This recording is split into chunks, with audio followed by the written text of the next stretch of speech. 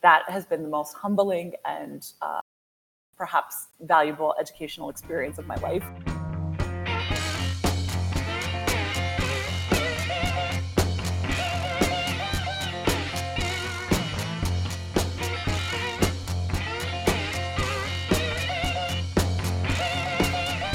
Our guest today is deeply passionate about integrating an entrepreneurial mindset and 21st century skills into middle and high school education. In 2015, she became a founding team member of Alterna, the fastest growing social entrepreneurship incubator in Central America. In 2018, she founded the eShip Bootcamp, a startup designed to inspire and give young adults hands-on experience in the world of entrepreneurship.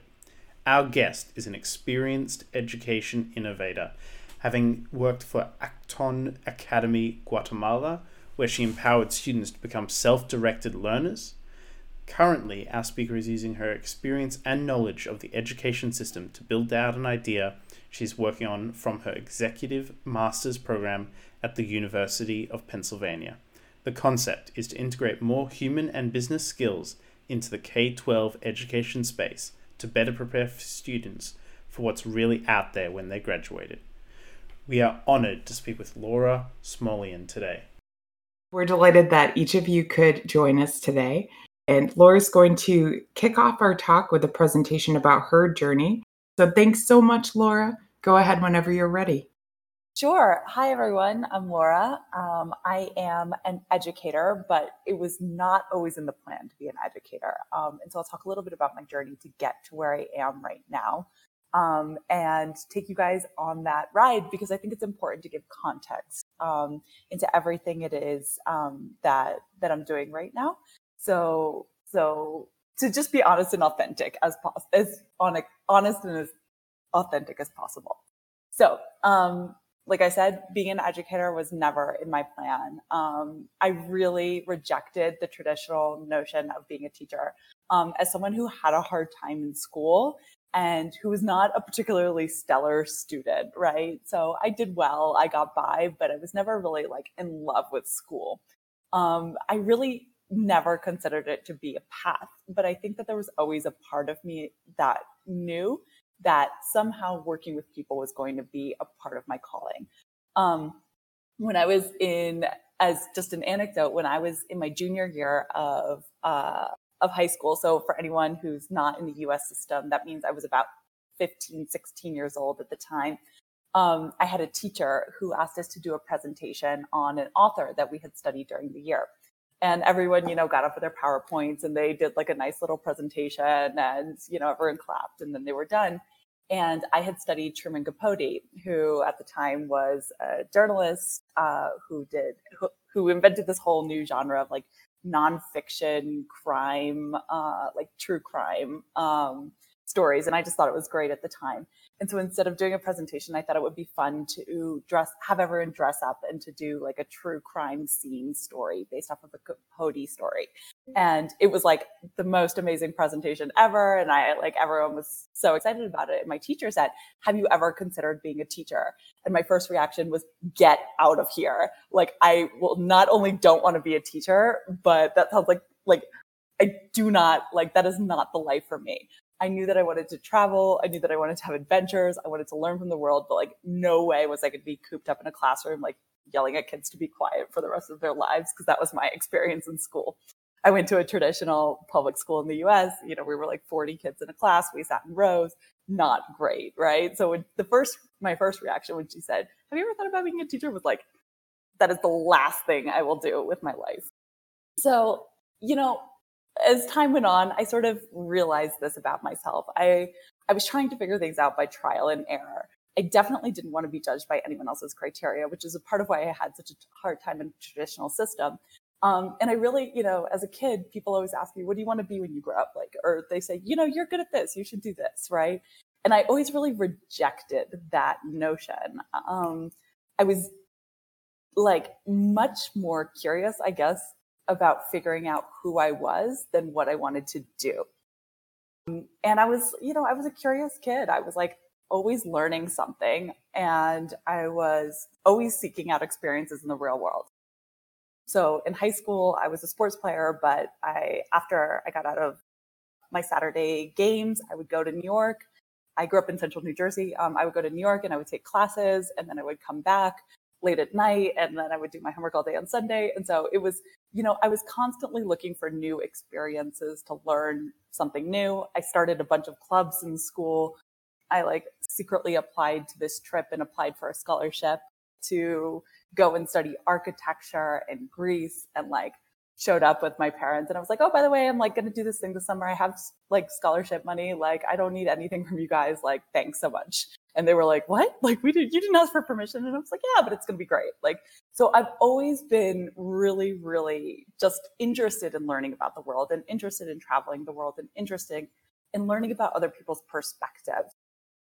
And so that sort of took me to university. And when I got to university, I wasn't sure exactly what I wanted to do. But what I did want to know was more about how the world was working. So I sort of closed my eyes and picked a major. I studied economics and political economy. At the same time, I just started interning. And so I was interning.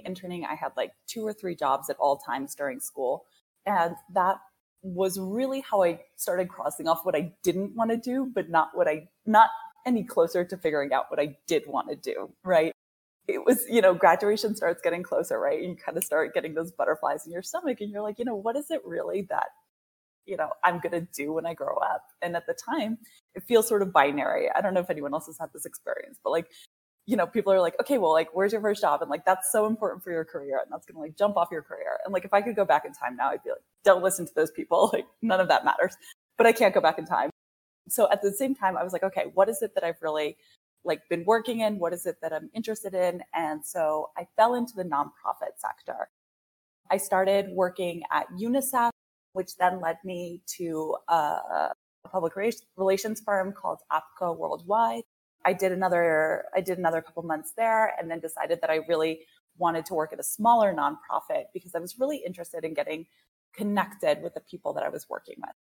And so I was working in their education policy department at this nonprofit, actually closely with what is now the Biden administration at the time, but we were working on domestic violence policy with the vice president's office. This was during the Obama administration. So I'm I'm doing the New York thing. I'm, studying, I'm working, I'm figuring this whole thing out.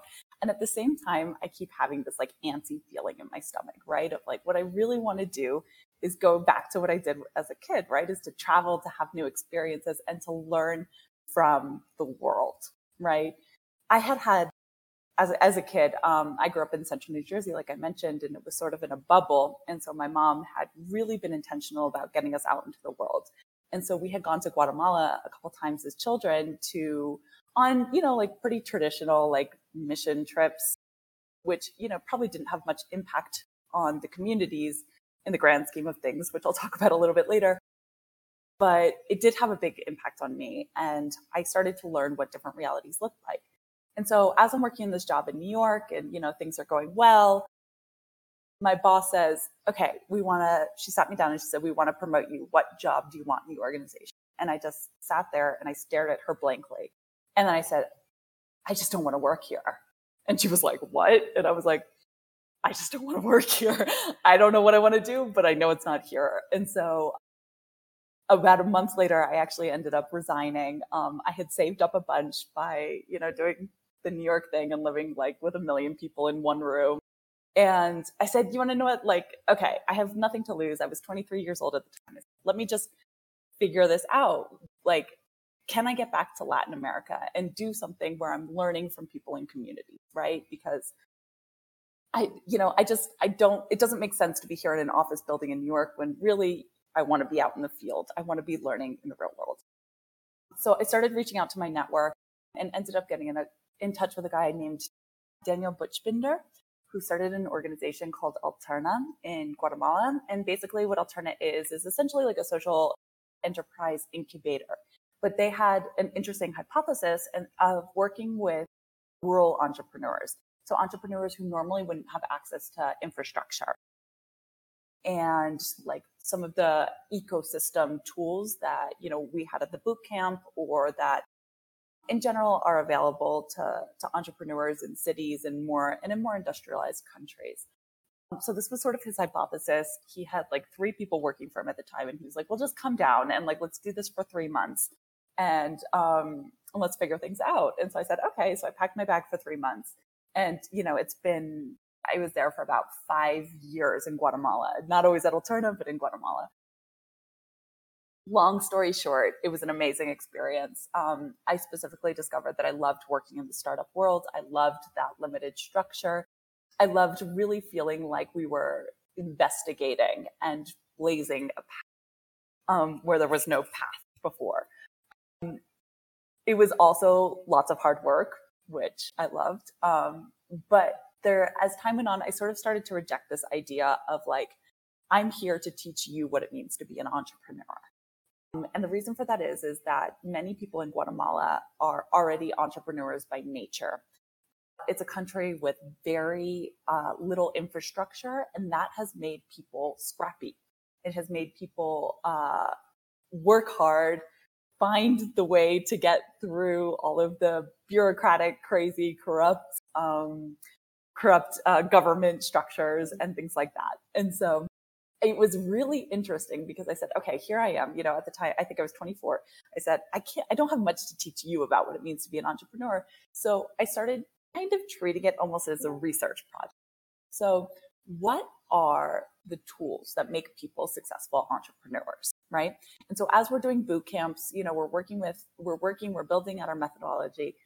I really started just sitting down and talking to the entrepreneurs.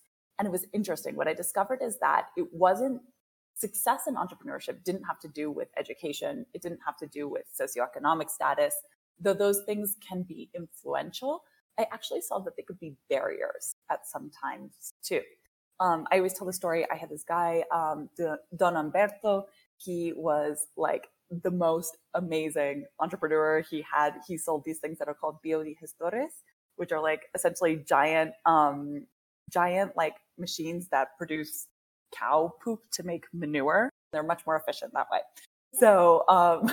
So anyway, so like I had no idea what he was doing, right? I have no background in agriculture, but he was like up 5 a.m. every day in his pickup truck from like the 1960s, driving out to villages, talking to farmers, and like selling these biodigestores. And he was really successful doing it, actually. And at the same time, I had like, this trust fund kid who had come out of the best university in the country, et cetera, et cetera. And he had like won a bunch of awards in entrepreneurship. So I said, oh, this is interesting. And I ended up sitting down and talking to him, and he actually had never made a sale. He was just really good at marketing. And so we have this kind of juxtaposition, right? Where we have like people who are really scrappy and who are successful, and people who are, have all of the right tools and right education to be successful and just aren't making it as entrepreneurs. And so I started to formulate this hypothesis about the entrepreneurial mindset. And I said, okay, well, this clearly this goes beyond just the superficial layer. This goes, deeper. And, began thinking about the question, can you teach the entrepreneurial mindset? Is this something that can be learned? And I said, well, okay, if I'm going to do this, I need to start with kids, right? Because we know that kids have like a more malleable mind than adults do. It's much harder to convince a 40-year-old to go out and knock on 50 doors and offer their product than it is like a 10-year-old, right? So I said, okay, let me start my own nonprofit. And so I was in the process of starting my own nonprofit, my own project, when I came across Acton Academy. I always say the first time that I went to Acton was like life-changing, because I walked in the front doors. They said, well, why don't you just go observe a class for a couple days? And what I saw was really like pretty incredible. I saw a bunch of 12-year-old kids like lying down on beanbags discussing Thomas Hobbes' theory of free will. There was no teacher in sight. The whole classroom, everyone was working independently on laptops. And like, by the way, these are 12-year-olds, right? So I'm like, okay, something's going on here. I want to learn what they're doing. This is fascinating. And they were completely self-directed. And so they originally hired me to be a middle school guide. And I began working with middle school students. And that has been the most humbling and perhaps valuable educational experience of my life. Anyone who works with middle schoolers know, like, they're just incredibly like raw and honest and fun and, just in this awkward transition between being kids and becoming adults. And I just like loved it. And I fell in love with that role.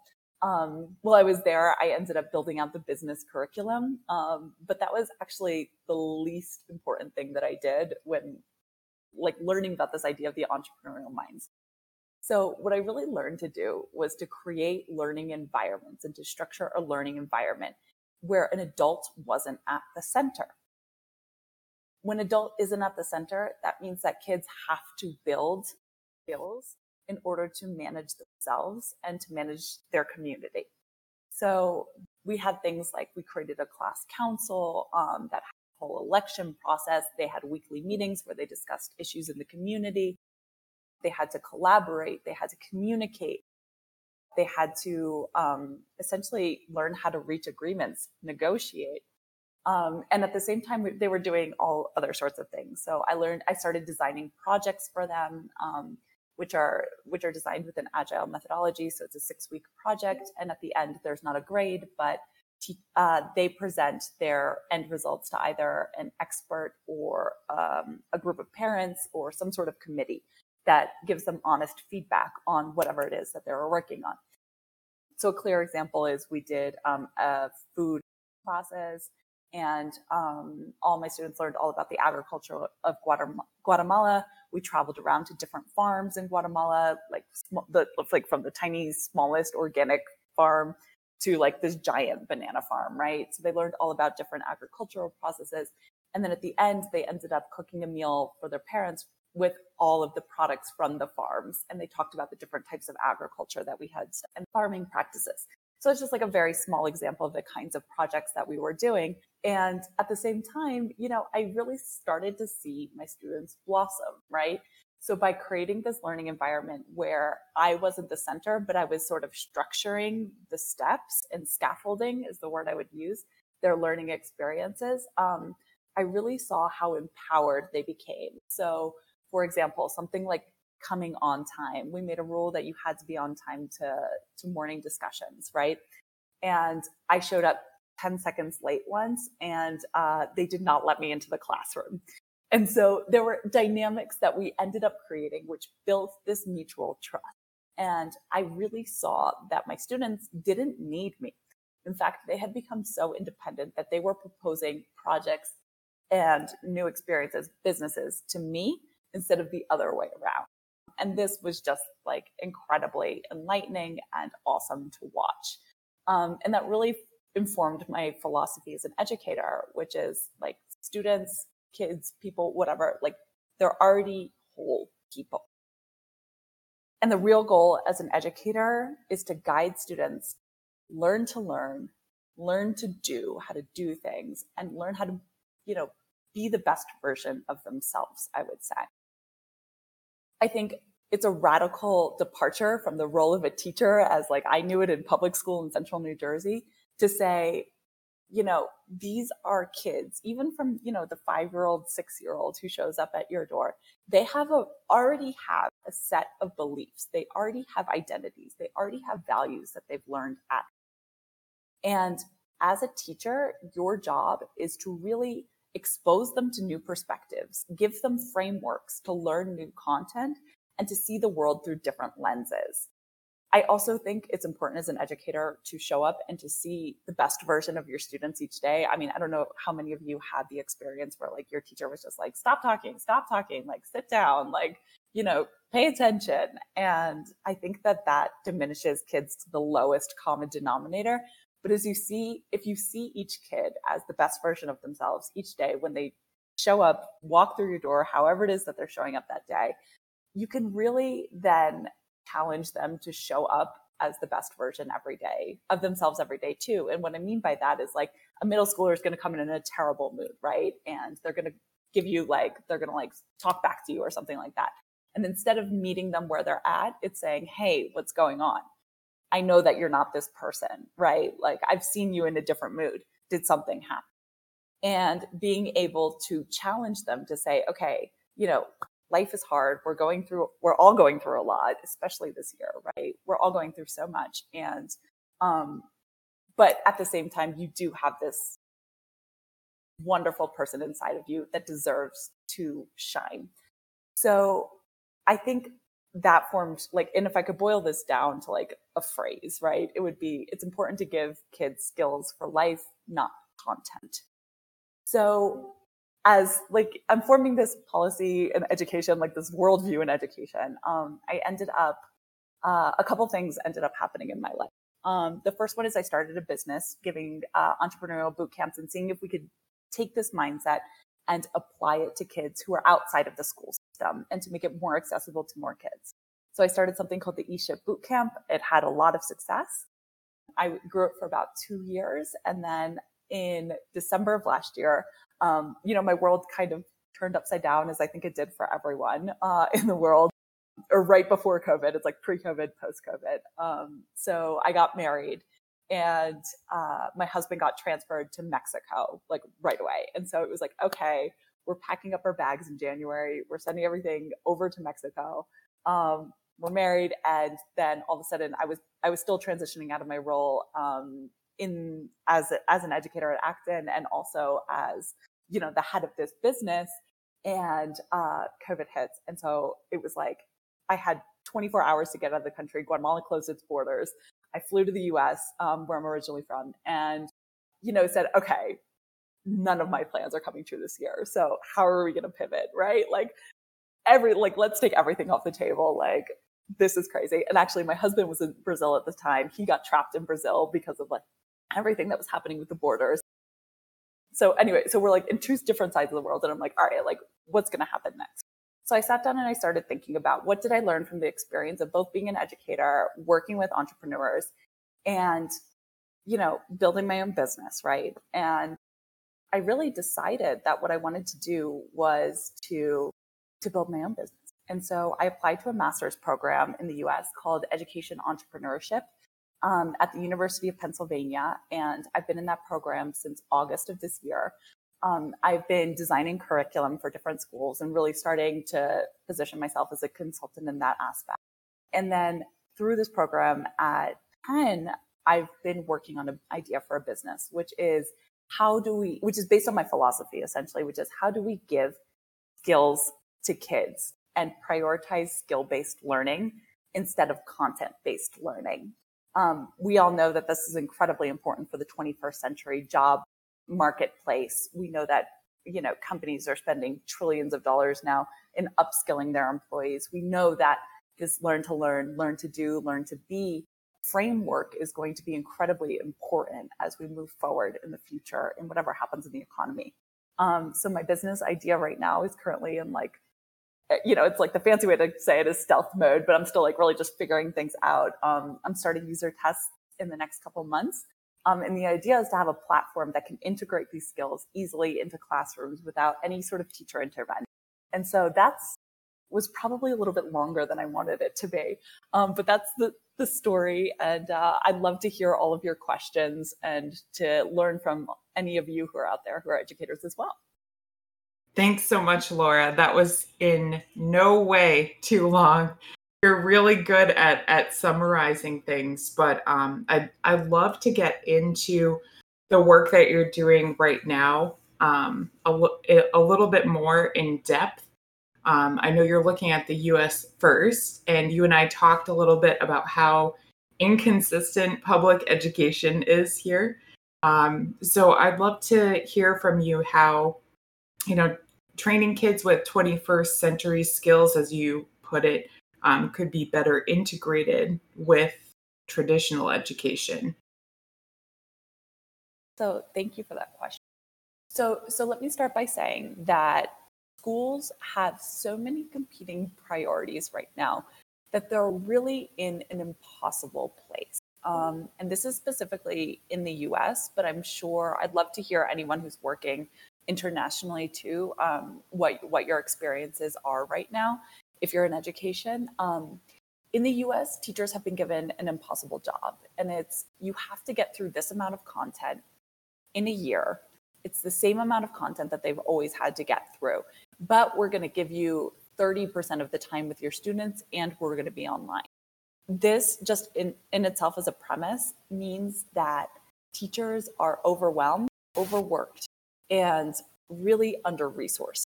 They don't, everyone's sort of figuring it out on the fly. And the best teachers are now serving as guidance counselors. They're now serving as content deliverers. They're serving as like friends. They're serving as evaluators. It's just grown. The role of a teacher this year, I think, has been challenged as it's never been challenged before in history, perhaps. So all of that being said, when I sat down and I started talking to teachers, they say, well, I know that skills are important. Like, I know that that's the most important thing, but I just don't have the time to get through them, right? I know my students aren't being prepared for the workforce by like learning about the Battle of Gettysburg and, 17, whatever.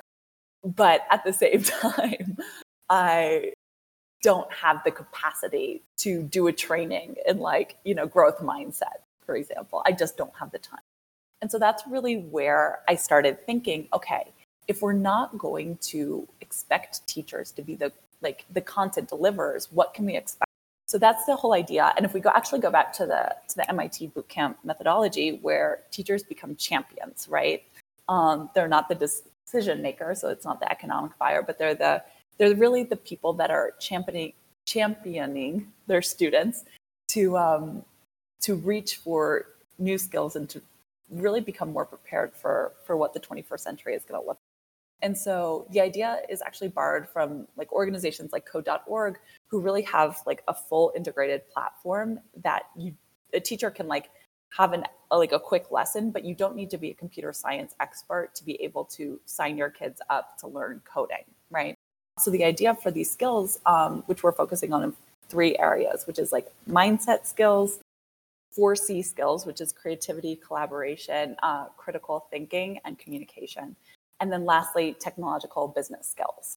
So that's more of like where we talk about project management. That's more of coding and that kind of stuff. But the things that come before it are mindset and the 4Cs. And so that this would be a totally like end-to-end platform, I guess you could say, where the content is there, the activities are there, and the only thing that a teacher would need to do would be to champion this and to find an hour in their students' schedules that they could use this platform. I find that distinction between sort of skill-based and content-based learning to be absolutely amazing, and I really, really like it. Well, okay, so one thing that as an engineer kind of pains me to admit, but I think those sort of social skills and the ability to work within a team, exceptionally valuable and more important than sort of the more technical business side skills, but also much harder to sort of teach. And so I was hoping, if you don't mind, just talking a little bit more about how you'd go about sort of teaching those kinds of social skills. So thank you for that question. That's really important. I think just quickly, if I can get on my bully pulpit a little bit and talk about like upskilling in general and go back to what the workforce is doing right now. A lot of what the workforce is trying to do is to take engineers who have been taught to think in a really valuable way, actually, a very logical step-by-step way, and say, okay, now we need you to do design thinking and think creatively, right? And, you've got someone who's like 40 years old and all of a sudden they're having to learn this new way of thinking. And it's really kind of unfair, I think, and inefficient to do it that way. I do think that by starting early and by exposing kids to different ways of thinking and different methodologies from an early age, you can help them become a little bit more fluent in different types of thinking. And let me give you an example. There's, if anyone's read anything by Carol Dweck or heard about growth mindset, you know that by encouraging kids to think about their situation as temporary and to encourage them to grow from failure, experiences of failure, this can be incredibly liberating and actually help kids be more successful, not only in their academic studies, but later on in life as well. And so things like saying, I haven't figured it out yet. I'm not I'm not understanding algebra yet. Things like that help students like learn how to think in a different way, right? So there's all sorts of different experiences, activities that you can do to build these mindsets. The corporate world is doing it, right? It's my opinion that they're doing it too late. And it's easier to do it with kids to work on these kinds of mindsets, which, if we're really able to do it well, then we can probably save the self-help industry some time and money. We could save the corporate upskilling world some time and money by exposing kids at younger ages. There's all sorts, I can give like a very specific example too of an activity to do growth mindset, and it's one that I did with my students, which is called the Rejection Therapy Challenge. And you have to go out and you have to get rejected 100 times. And until you get to know. So like you do crazy things. Like you walk up to someone on the street and you say, hey, can you give me $20, right? And that person says like, what? No. Okay, thank you very much for your time. And you move on. And so by learning that by failing, nothing happens to you, right? The idea is that you become more fluent in trying new experiences, in reaching for things that make you uncomfortable and breaking through those personal boundaries that we have. Now, it's harder to do that at age 40 than it is, again, at age 10, where my students would like crack up and like they loved thinking about these crazy experiences, right? Like, oh, I'm going to do this. Like, I'm going to ask my mom, like, if we can go to Disney World tomorrow. And, whatever it was, right?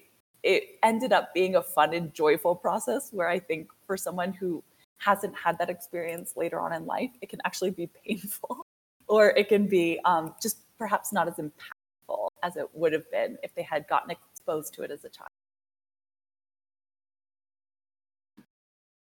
Yeah, I think that makes a lot of sense. It's definitely harder for us to change the more we get set in our ways, I think. You seem like a person yourself that's been able to flex quite a bit. And I was wondering if there were any particular individuals or events that you would say really influenced you personally or professionally, mentors or just some point where you really had like an epiphany. Yes, I can think of like two major mentors, and one was like at an inflection point in my career. So as I was graduating, and again, I talked a little bit about this of saying like, I don't really know what I want to do when I grow up, but I'm like just about to graduate and like, I got to figure this out. I had a mentor who was working, she's very successful in international development. And I got hooked up with her through my university's mentorship program. And she said, okay, so you want to work in international development. Tell me a little bit about your experience working, doing these projects at UNICEF. And I was talking to her about it and she was like, well, you don't sound very excited. And I said, well, here's the thing. Like, I was working, UNICEF has offices at 125 Maiden Lane, which is a block away from Wall Street, right? So I was taking the subway with my friends who were working on Wall Street, but they were making double what I was making. And we were doing the same job. Like we were all crunching numbers in Excel, right?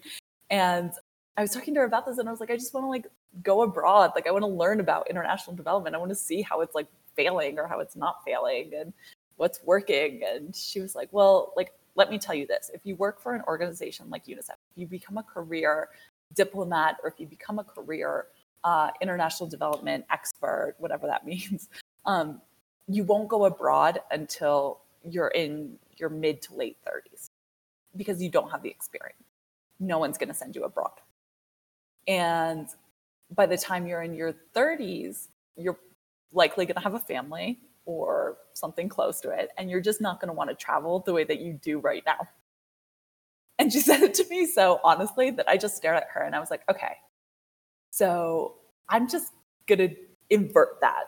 I think it's important to learn first, to form my philosophy, to get out into the field with no preconceived notions about what international development is and learn about what is working and what isn't working before I get into like a big organization or before I start my own organization. So that was a hugely important conversation for me because it helped me make the decision that I needed to go abroad on my own. I didn't need to wait for someone to give me permission to go abroad. And then the second mentor that really has just been influential for me is actually one of the owners of Accent Academy in Guatemala. And her name is Gabby, and she has been incredibly influential in teaching me that communication is the most important skill that you can have, especially working with children, and seeking to really deeply listen to a child before you make a judgment. And that has been just life-changing for me. I don't think I would be a good entrepreneur if I didn't know how to listen before making my own judgments.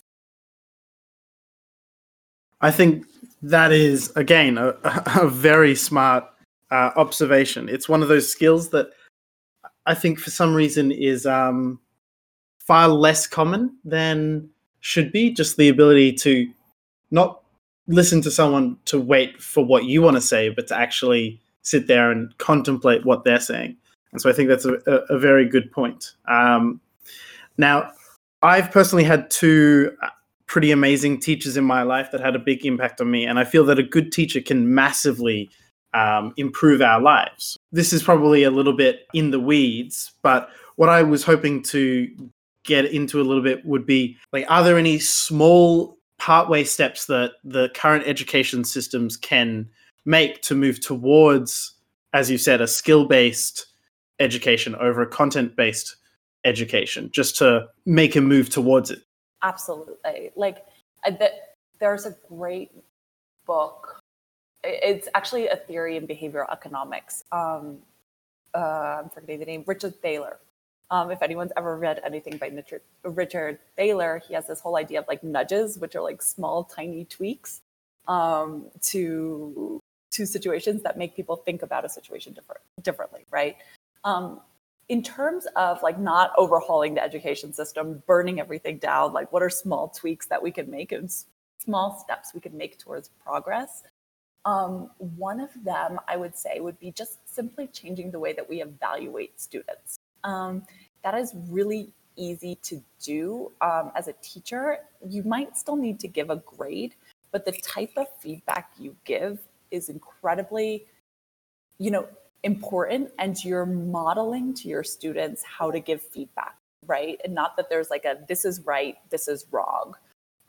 So for example, instead of giving a test about like the War of 1912, let's say, I was not like an excellent history student. I've forgotten all of my dates. But instead of, doing a test about that, right, you could essentially create a project and evaluate it by giving them feedback and having students give each other feedback in a group, right? So in the corporate world, whoever's in the corporate world knows that you're often doing 360 reviews, right? So one of the biggest problems that we have in groups is that like one person takes on too much of the work, like another person totally slacks off, there's bad communication, etc. So by giving a 360 review in something like how well do we communicate in a group?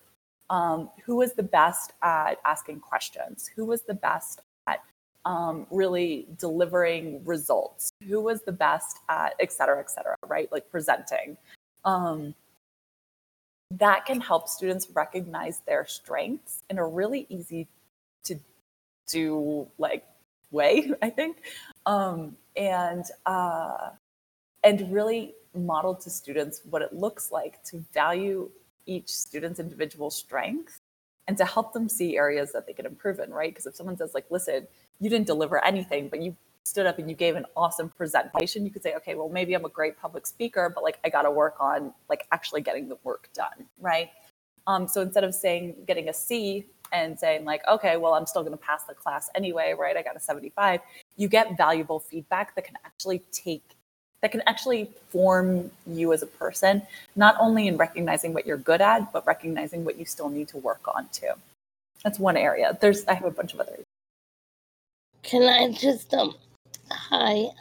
Temple Grandin is a big advocate for skill-based learning. Have you, read her books or heard her speak? I have not, but thank you for lifting her up. I always love resources. Her name is Temple Grandin.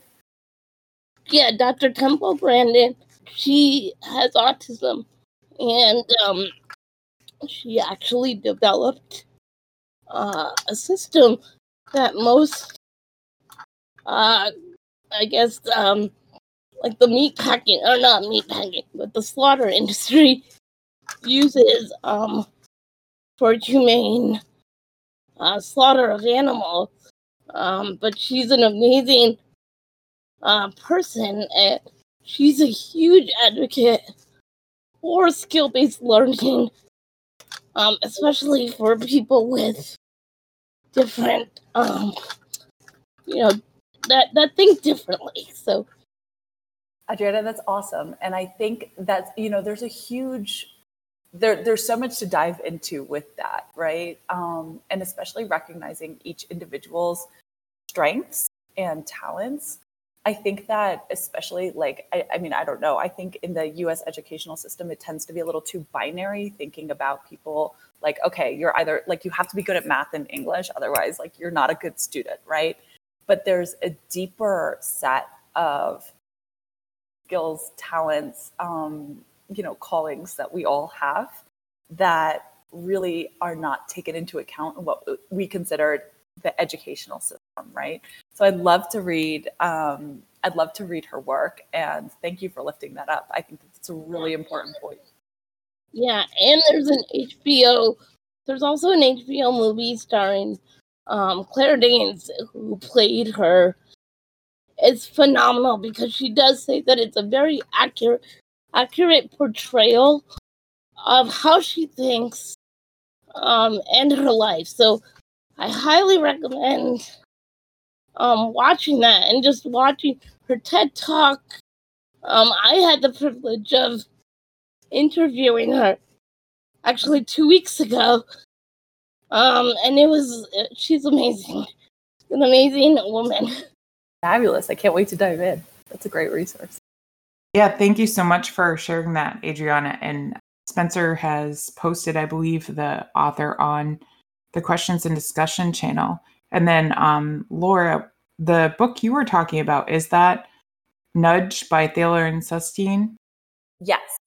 There's another one also that I mentioned called Growth Mindset by Carol Dweck that I would definitely put in there as required reading for any educator. Awesome. Well, and I'm not personally an educator, but as a wellness coach and someone that has, worked in a mentorship capacity with middle schoolers, I completely identify with the methodology that you're talking about. So I think I'll have to check both of those out. Matt Velezzo has a question. So, first of all, great talk. Second, my question is about, you mentioned working on weaknesses, and it remembered me of some of the content I've read. I don't remember exactly where, that says sometimes we focus too much on working on our weaknesses, and we should instead be doubling down on our strengths. And I personally usually work on my weaknesses as a rule of thumb. So I would like to know if you have any opinion on that, not only in self-development, but also in your education field of others. Yeah, that's such an important question, Matt. I think that it's it's tricky, right? Because we always want to be better, especially if you're like tend to be a little bit more type A, right? Like, or like high achieving. You're like, okay, well, like how can I improve myself? How can I improve myself, right? But I think that I think you're right. It's tricky. You can definitely fall too far into working on your weaknesses. And, your strengths won't continue to be your strengths if you don't continue to work on them, right? So it's like, let's say I can be a great runner, right? Like, and I could just have like a natural ability to run. And, but I could be terrible at yoga. If I only do yoga, right? 5 years later, I go back to running. Guess what? I'm not going to be very good at running. It's going to take me a long time to keep running. So I think finding that balance is the ideal. I think when it relates to education, we need to keep that in mind too, and not just focus on students' weaknesses. I think a lot of educators fall into that trap. My students aren't getting like my students' grades aren't that great for this like unit, right? Like a social studies unit.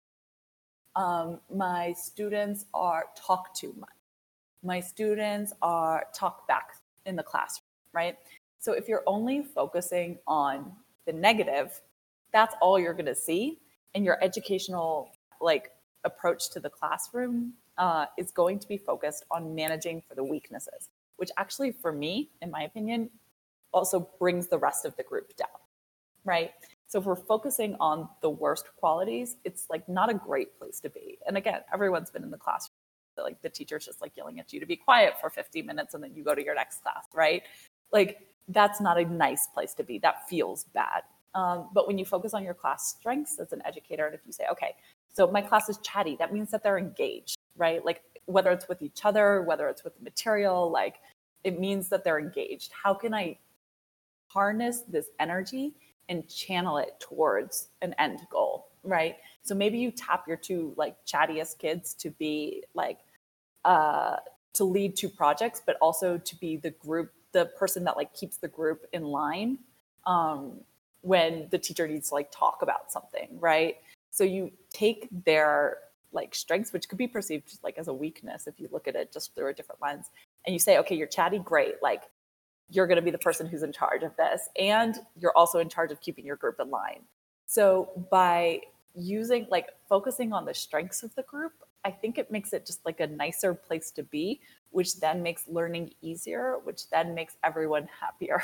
And it sounds maybe like a little, it's not always that simple, but I think starting from that approach makes it is an important step to take in education that I think a lot of teachers have not taken yet.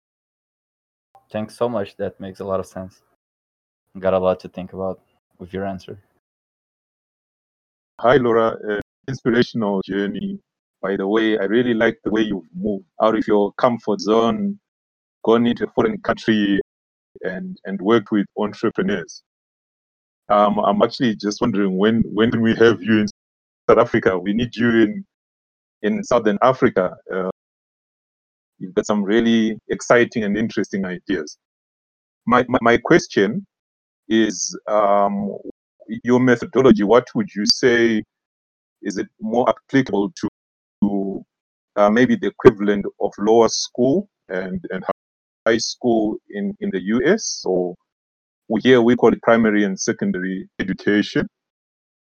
And then the second part of the question is what recommendation or recommendations would you give for incorporating your methodology into entrepreneurial ecosystem? Okay, so first of all, if you're in South Africa, I know an awesome educator who is working on the African continent, who's starting a network of schools that's very similar to Acton. So I can absolutely put you in touch with someone who's really amazing. And she's originally based in, I believe she's in Nigeria, but she started a school in Kenya, and I believe she's looking at South Africa. So I'm happy to connect you with her. And to go to your question about like the educational, what ages is this directed towards? So a really kind of simple way of looking at this is just the younger the kid is, the more malleable their mindset is, right? So it's easier, the younger that you intervene, the easier it's going to be to mold the mindset into one that's proactive, entrepreneurial, focused on growth, not meeting expectations, things of that nature.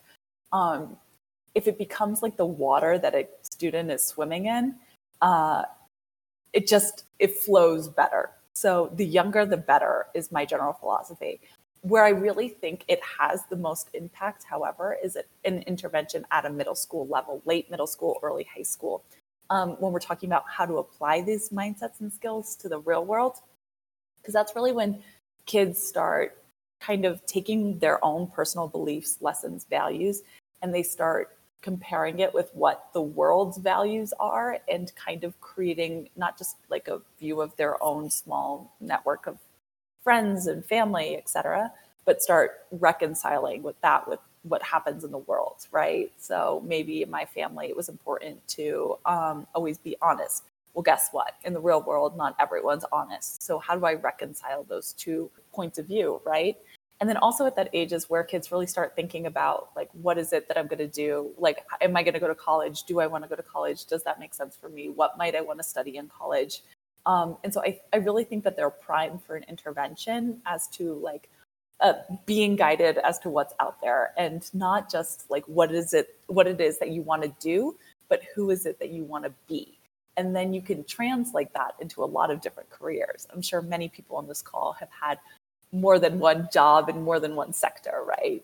But we don't tell that to kids, right? It's kind of like this dirty secret that we have of like, the world is not binary, right? Like we can change our minds, we can do different things. And so I think I would say like that age group is really, really important for, orienting to how are these skills applicable in the real world. And then lastly, how can you integrate them into I think if I understood the question correctly, it's how can you integrate them into your business or the entrepreneurial ecosystem? I think it's just really recognizing that these skills are valuable and they are what make people successful. There's a really interesting study done by a company called Burning Glass Technologies that talks about how technological skills, when combined with these like what we call soft skills, or like I call them mindset and 4C skills, just they analyzed over 10,000 job descriptions, and there's actually a 38% salary increase if you have both of these skills, right? So the technological or business skills like project management, et cetera, plus these soft skills, salaries are higher. So companies need people who are adaptable and who can code, right? People need people who are creative, who can think outside of the box, and who know how to take a project from point A to point Z, right? So I think in terms of like the entrepreneurial ecosystem, just really like lifting these skills up and saying like, hey, these are valuable. We need people who have these two kinds of fluencies, and we recognize that these soft skills are harder to teach than the hard skills, right? I don't know if that answers your question, but I hope so. It does. Thanks. I really like the particularly your response with regards to the level at school, which is applicable. I also like your insights on the entrepreneurial ecosystem, how you can incorporate those. Thanks very much.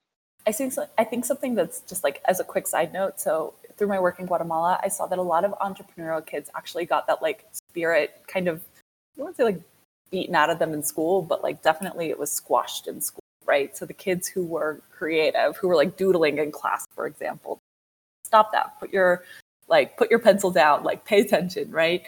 So I go back to like these entrepreneurial skills are so incredibly important, and the more we can orient education to lifting these skills up, the better off I think we'll be as a society, as a worldwide society. Oh, that's a great point. And well said, Tadeo. I really appreciate all of your insight, Laura, both into kind of the business mechanical side of operational side of how things have actually come to be and worked in your journey, and then also your experience in the education system and the way your mind works is really inspiring. So just being mindful of your time, I feel like we could probably keep going with another hour of questions. But we really like to ask people at the end if there's any particular, best lesson or takeaway from your journey or words of wisdom you might want to leave us with. It can even be something that someone else gave you. Yeah. There are a couple that come to mind. The first one would just be the like focusing on skills, putting skills first before content. And I think that applies to everyone, whether or not you're in an educational setting or in a corporate setting, nonprofit, et cetera. But recognizing the people that you work for have skills and focusing on those skills before focusing on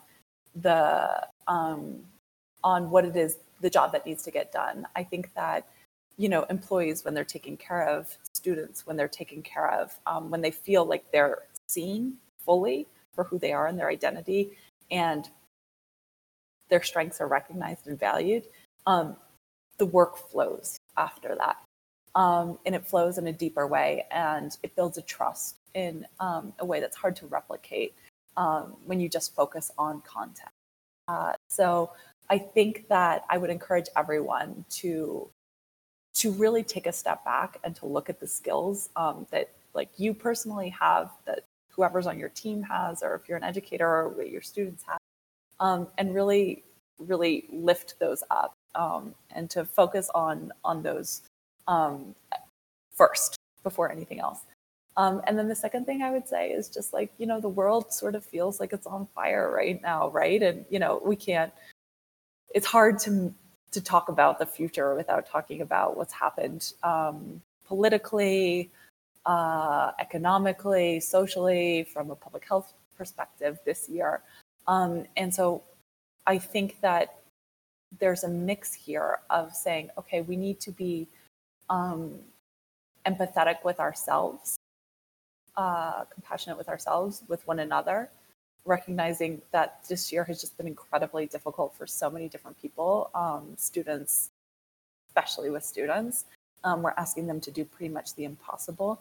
And so really just focusing in on empathy, I think is something that has given me great solace this year and has helped me say, like, there's not a single person this year, like, except for maybe like Jeff Bezos, who's made like billions and billions of dollars, but like everyone is going through something, right? Like everyone has had a struggle this year, and really honoring that and the resilience that will come from that is something that has really helped me to look at the positive that's coming out of like whatever this crazy year and looks like will be the next couple months as well, has been. And so empathy and skills would be my parting message.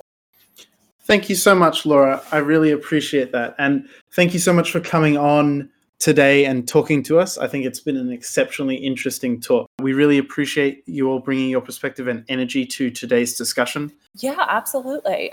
Thanks so much, Laura. Have a great day, everyone. Thanks, everyone. Bye-bye. Thanks for the presentation, Laura. Thank you.